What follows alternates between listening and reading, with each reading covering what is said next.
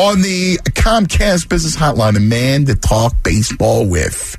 That's right, The Athletic, his Jimmy Rollins show on Stadium TV. You got to check that out. Make sure you grab the Stadium app. Awesome stuff going on there. Let's welcome to the program Jayson Stark. Good morning, Jayson. Anthony, you had a nugget? I missed your nugget, man. Sorry. No, that's right. I talked to somebody over the weekend, and they said to me the talk among baseball is that Bryce Harper is destined to be a Philly. I would say he's on their shopping list. I don't think there's any doubt about that. I don't know about destiny. There's a lot of stuff that has to happen. But I think I've told you guys, I was in Clearwater the day that Jake Arrieta signed. Who's Jake Arrieta's agent? Scott Boras. Who's Bryce Harper's agent? Scott Boras.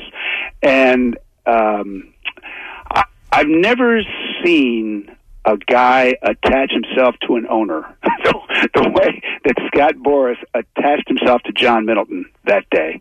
They were best buds. They were constant companions. And I thought to myself, I need to file this vision away because obviously Scott knows he's going to need John Middleton this winter for Bryce.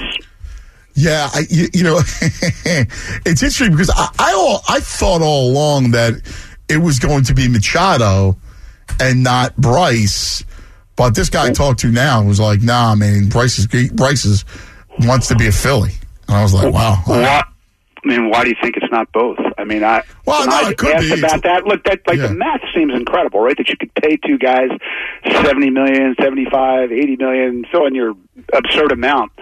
That you could pay two guys on the same team that amount per year. All I can tell you is none of their people have ever talked me away from that idea that is possible. They have so many players now who work cheap because they're so young. Yeah. No, you're right. It could definitely be both. Bobby, you said it earlier this year. Look out. You want both of them. I didn't think it was realistic, but look, John Middleton is aggressive. Yeah. He's got oodles of money, and he wants to win. You think? And again, this is my stat that I cite all the time, but they're $100 million under the luxury tax threshold. Mm-hmm. There's not another team with their revenue stream and that amount of wiggle room under the threshold. There's none, and everybody in baseball knows it. Yeah. All right, Chase, let me get to the current state. And we're talking to Jayson Stark, brought to you by Xfinity X1. Xfinity X1 brings you live stats and latest scores right on your television. Change the way you experience TV with Xfinity X1. Listen, I make no bones, but I get frustrated with this team because they've overachieved. They've done a lot of really good things. But why is Pedro Florman playing yesterday? And I know that Rhys Hoskins has a scheduled day off. Why is he doing a pennant race? You get your best hitter out. Well, if you look at what Gabe Kapler said about this, Hoskins had brutal numbers against Urania, 0 for 8, 6 strikeouts. He was 8 for 41. And Gabe said after the game that Rhys Hoskins might not sit out another game all year. But the season's grueling. He was starting to show some signs of fatigue. It's hard to play every single player every day. But when you can't score, it looks bad. I hear you. They can't score. Right, they can't score. They can't get hits.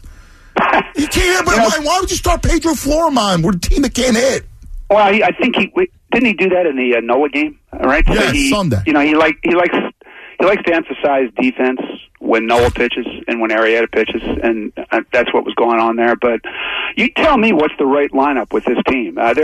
This is a nugget from my column, which is up on The Athletic right now. The Phillies are hitting .237 as a team. And how many teams in the history of the National League have made it to the postseason hitting .237 Zero. or worse? None. Yeah. None. Not a one. Yeah. And, they walk, they see pitches. A walk is not as good as a hit. You got to get a hit once in a while if you want to drive in those guys who walk. Jason, I get frustrated. When Mike Schmidt said it all weekend. Did you get a chance to hear him? I had a wedding this weekend, so I really didn't hear very much. So he talked about a lot of things that I talked about, which is roles. Going in, give me a set lineup. Going in, give me rolls out of the bullpen.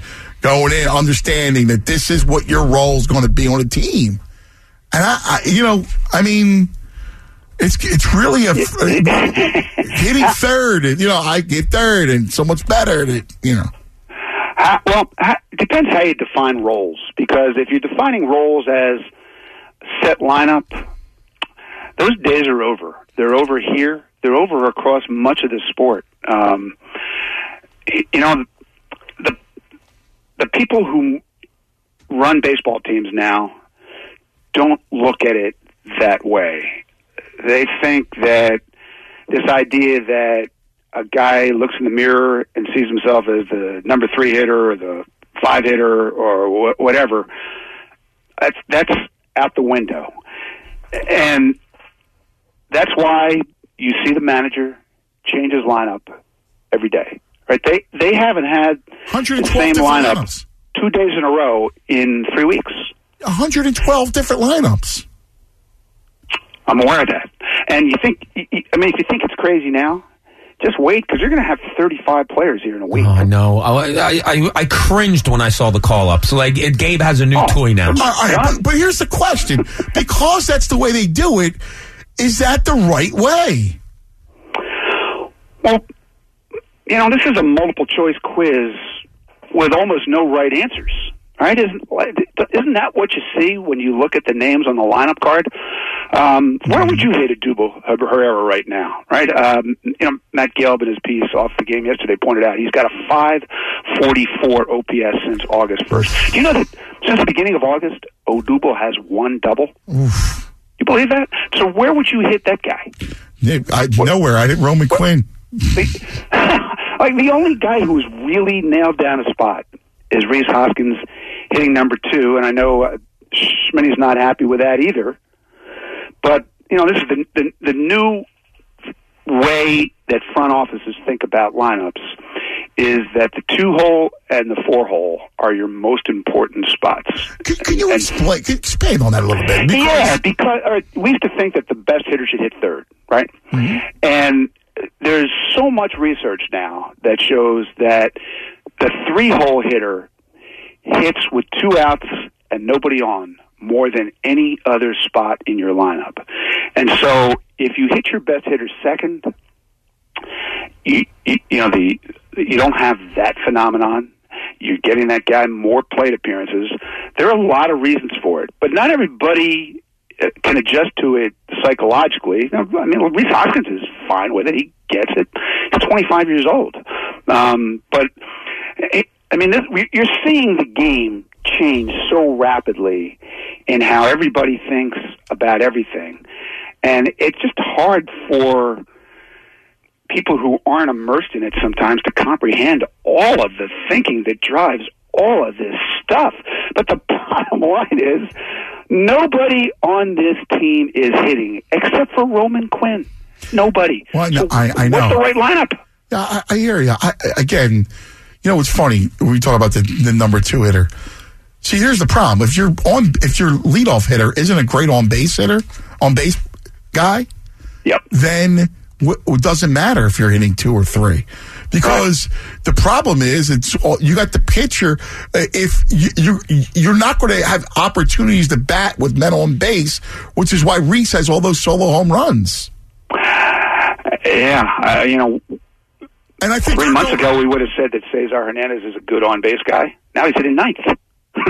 Well, that's what he is. He's either one or nothing. You and I argued about him. I was not a Cesar fan. Strikes out too much. I thought he'd turned a corner. I think he's a talented player, and I really thought he had turned a corner. He understood how good he was, how good he could be, and now I see a guy who is taking pitches just to take pitches. How many called third strikes does Cesar Hernandez take? You're taking pitches for a purpose. You're not taking pitches just to take them. And he just lost his MO up there. And so you have to drop him in the lineup, but drop him where? I mean, he hits first, he hits ninth. Odubel hits seventh, he hits eighth, then he hits third, then he hits fourth. It's hard to follow. I will grant you that. It's hard. How do the players take to it, Jace?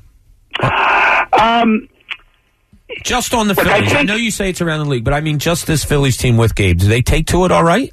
I mean, I can't say that I've surveyed them, but these are young guys. They're just establishing themselves in baseball. And, you know, this is not the Charlie Manuel era, where Charlie believed in a set lineup. Charlie believed that, you know, once you earn the right to be an everyday player, that's what you were. You were going to play every day. And he was going to hit you in the same spot in the order. And there was consistency, and everybody in that lineup understood what they were and where they fit. Now, the idea is to define roles in a different way. And, I mean, I think the hardest part of this is trying to help guys understand why they play and why they don't, and when they play and when they don't. So the best thing they do is, if you're Reese Hoskins and you're not going to play tomorrow, they're going to let you know the night before. Or if you're Pedro Florman and you are going to play tomorrow, they're going to let you know the night before. So they are doing a good job of communicating that. But I don't know that you can possibly explain all the thinking with all the lineups every day. How long would that take? I know. I guess I don't look. You know, I'm not in it every day, so who am I?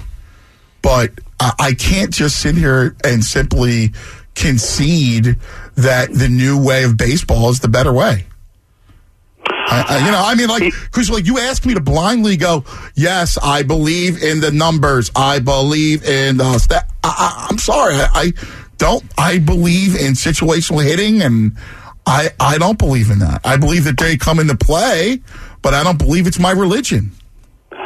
Yeah, I had a long talk with the manager the other day, and I think the one thing we agreed on was, if you look at recent history, there is no one way to get to the parade floats, right? Yeah. It's just incredible how different the teams that win do it. Now, the Astros and the Cubs, there's some similarities there, but then compare the Royals to the Giants. Right, and try to think about how differently those teams did it from how it's being done now. The 2008 Phillies did it way different than what they're attempting to do now. There are a lot of ways to win. You know how you win?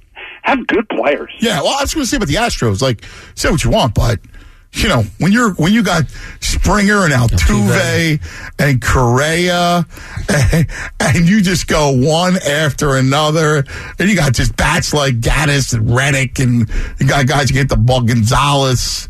I mean, you just got studs everywhere. I mean, at some point, loaded. Yep. You know, and then you're throwing Verlander out there. Yeah, right. And this team is talented, but it needs more talent. You know, the season draws you a picture of what you are and what you aren't. Yeah. It's pretty clear what this team isn't right now. I think they need more offense, and they've got to realign defensively. Do you know that if you look at the Sports Info Solutions numbers, the defensive run saves numbers, the Phillies are not above average defensively at any position on the field. Not one. It's horrible, isn't it? Amazing. Yeah, it's terrible. It really is. And it was always, you know, we were always taught to believe, you know, strong up the middle, be a good defensive team. Like, look at 08. 08, they raked, but they played good defense in 08. Oh, God, yeah. Absolutely. And they had a great bullpen. They had their roles. This front office knows that this is an issue. You know, what you saw at the deadline and in August was a front office that said, we can't fix our defensive issues now. We can add bats. We can find bats. Let's try to upgrade that, because we can't fix the defense. Yeah. And it's incredible. Like, they have added guys who theoretically should have helped them offensively, and almost none of it has worked. I thought Roman Quinn has worked. I know. It's funny because Cabrera at the home. I was surprised at it. I thought Cabrera was a good move. And he didn't do anything. He hasn't hit. He's hit a few balls in the seats. He hasn't hit. Wilson Ramos has hit, but he hasn't been able to get on the field. Yeah. And like now, I think now we're at a stage where this is becoming a math equation, right? How many more games can you afford to lose? I'd love to look at the projections of where this is heading. Fangraphs is projecting 88 wins will win the NL East. So just do the math. The Phillies can afford to lose 9 games in 4 weeks to get to 88. If it's more than that, their margin for error is shrinking fast. Wow. What they've got to do now is stay within range when they get to those 7 games in Atlanta. Yeah. With Atlanta. Don't you think? Yep. Yeah, definitely. Definitely. But you don't want to have to go 7-0 either. Exactly. Jayson, always enlightening, man. You really are. You're so much fun to talk to. Well, you guys too. Really Look is. forward to this every week. Thanks, brother. You're the best. Appreciate it. Jayson Stark. Phillies are projected out at 84.5 wins.